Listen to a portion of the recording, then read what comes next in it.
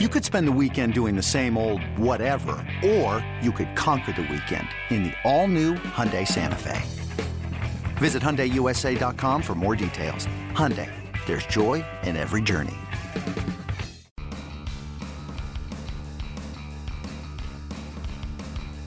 You're listening to MLB.com Extras, brought to you by MLB.tv. It's baseball everywhere.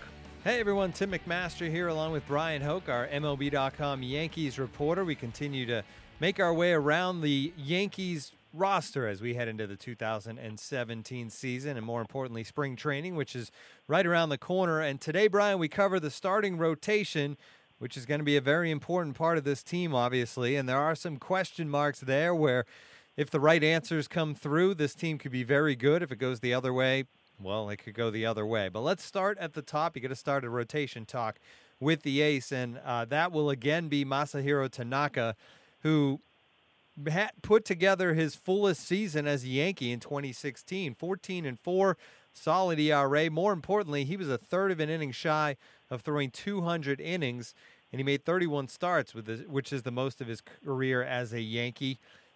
Everybody always talks about the arm and when's that injury going to become serious, but he showed no signs of it a year ago. Yeah, I don't know if anybody's still talking about that. I think to his relief, the questions have been answered, at least for the time being. So, yeah, that is a storyline that followed him throughout his Yankee career. Obviously, he got off to that great start, his first 14 or so starts in 2014, but he's a different pitcher now. He has learned how to work with that injury, and you know, he's got a partially torn UCL. That hasn't changed. You can rehab it, but it never completely recovers. But I think anybody who watched him pitch last year would say he figured it out. He pitched like an ace. The Yankees have paid him like an ace. And you know what? Going into this year, it's going to be a storyline again, his health, but for a different reason.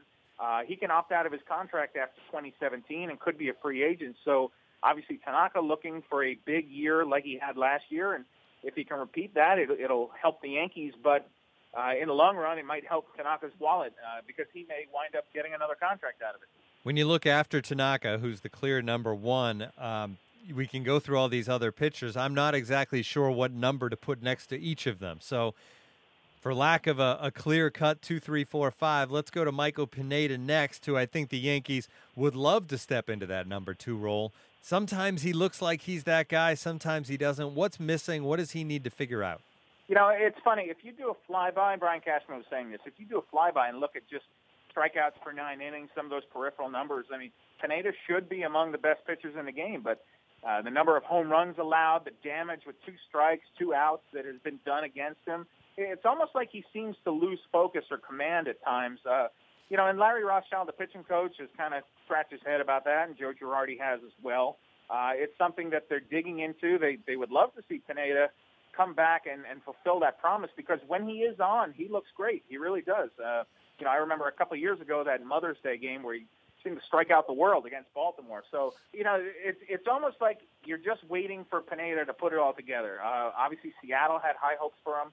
It hasn't worked out with the Yankees as well as they would have imagined thus far, but like Tanaka, this is a potential free agent year for Pineda, so it serves him well if he can put it all together for them. CC Sabathia, obviously so many questions a year ago about him at this time, but he came back and he put together a pretty good season. Wasn't healthy all year long, but in general stayed fairly healthy. And I think we kind of got to see the new CC Sabathia or the older CC Sabathia that can still be effective. But it seems like with what he did a year ago, he should be able to do that again because he's no longer relying on the velocity. Right, and this has kind of been a transition in the last few years, but some of those advanced metrics, if you take a look at, his soft contact percentage was off the charts. His hard hit percentage, guys were not hitting the ball hard against him.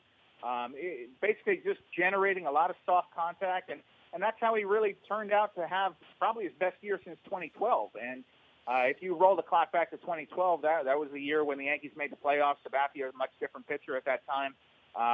Obviously, he is in the latter stages of his career, looking to finish on a strong note. But I think that anybody who saw him pitch last year would say he can definitely repeat that because it's upstairs for him now. He's not just relying on pure velocity to blow past guys. I think that he's proven mentally he's made the adjustments he needs to do, and as long as he hits his spots and his stuff is good, he's going to have success. So I think, look, the Yankees have no illusions. They're not counting on him to be the ace anymore, but if he can be a solid number 3 for them, they'll be very happy with that. So you have Tanaka, Pineda, Sabathia, Brian, and then I feel like you almost have to draw a line there before you move on to the other pitchers that could factor into this rotation. Let's talk about Luis Severino next. Obviously, 2015, he burst onto the scene as a top prospect, and he was great down the stretch. And then last year was a completely different story. Ended up, I think, at the end of the day, being his confidence blown and a whole lot of things. But he's slimmer now, and it seems like maybe better prepared to be that guy from 2 years ago. Yeah, it was something the Yankees brought up to him. They wanted him to – they thought he might have been a little too bulked up going into spring training last year. And if you remember, that was a spring where the Yankees had basically guaranteed him a rotation spot. I mean, that was not a question that he was going to be their number 4 starter beginning of the year. The results were not there. He was 0-8 as a starter. I believe they lost his first 9 starts of last year. So nothing was going right for Severino until he came back out of the bullpen. And as dominant as he was out of the bullpen, he had a sub-1 ERA. His future, he believes, is as a starter. So he really needs to come back and prove something.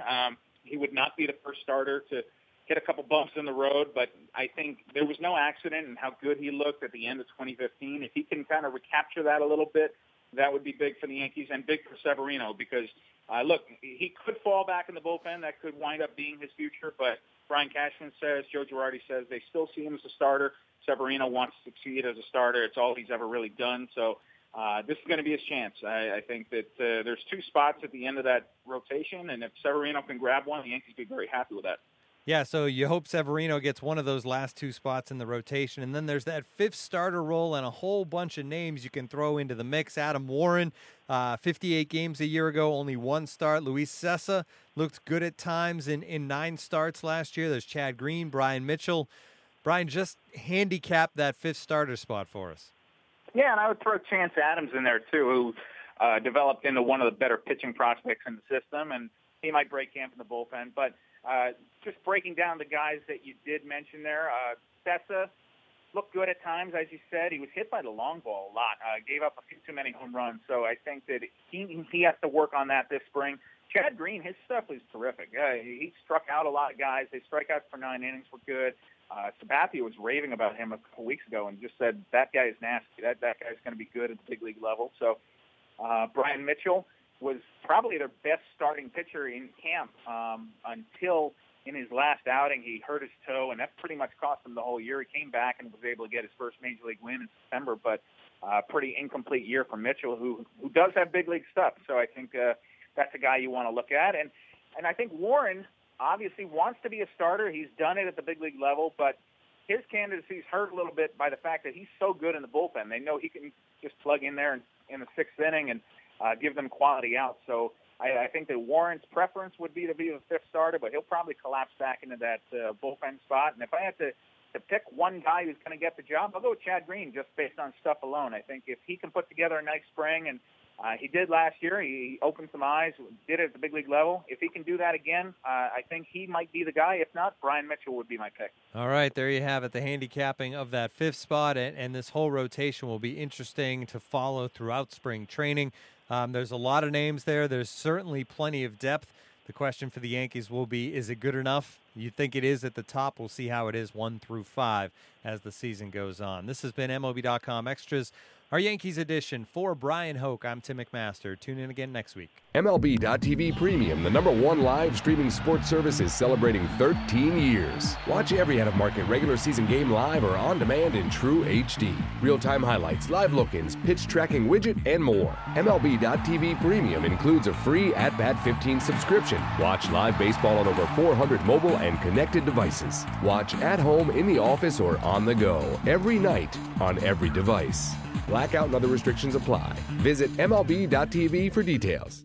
Hey, Rob Bradford here. You guys know I'm always up for a good MVP story, and one of the best stories is Wasabi Technology. Wasabi is the world's hottest cloud storage company, and it's become the go-to provider for professional and collegiate sports teams, including 20 Major League Baseball teams like the Red Sox and NHL teams like the Bruins and Vancouver Canucks. Even the Liverpool Football Club is getting in on the Wasabi action. So, why is Wasabi the MVP? Well, Wasabi was purpose-built to free businesses from skyrocketing storage costs and unpredictable transaction fees that the Amazons of the world are charging. In fact, Wasabi is up to 80% less than those hyperscalers and doesn't charge a cent for businesses to access their data. From Wasabi's AI-enabled intelligent media storage, Wasabi Air, to the industry's only cloud storage service with triple protection against cyber criminals, data deletion, and ransomware, Wasabi's taken the lead in driving innovation in data storage and helping sports teams to unleash the power of their data. Wasabi, another Boston-based championship team.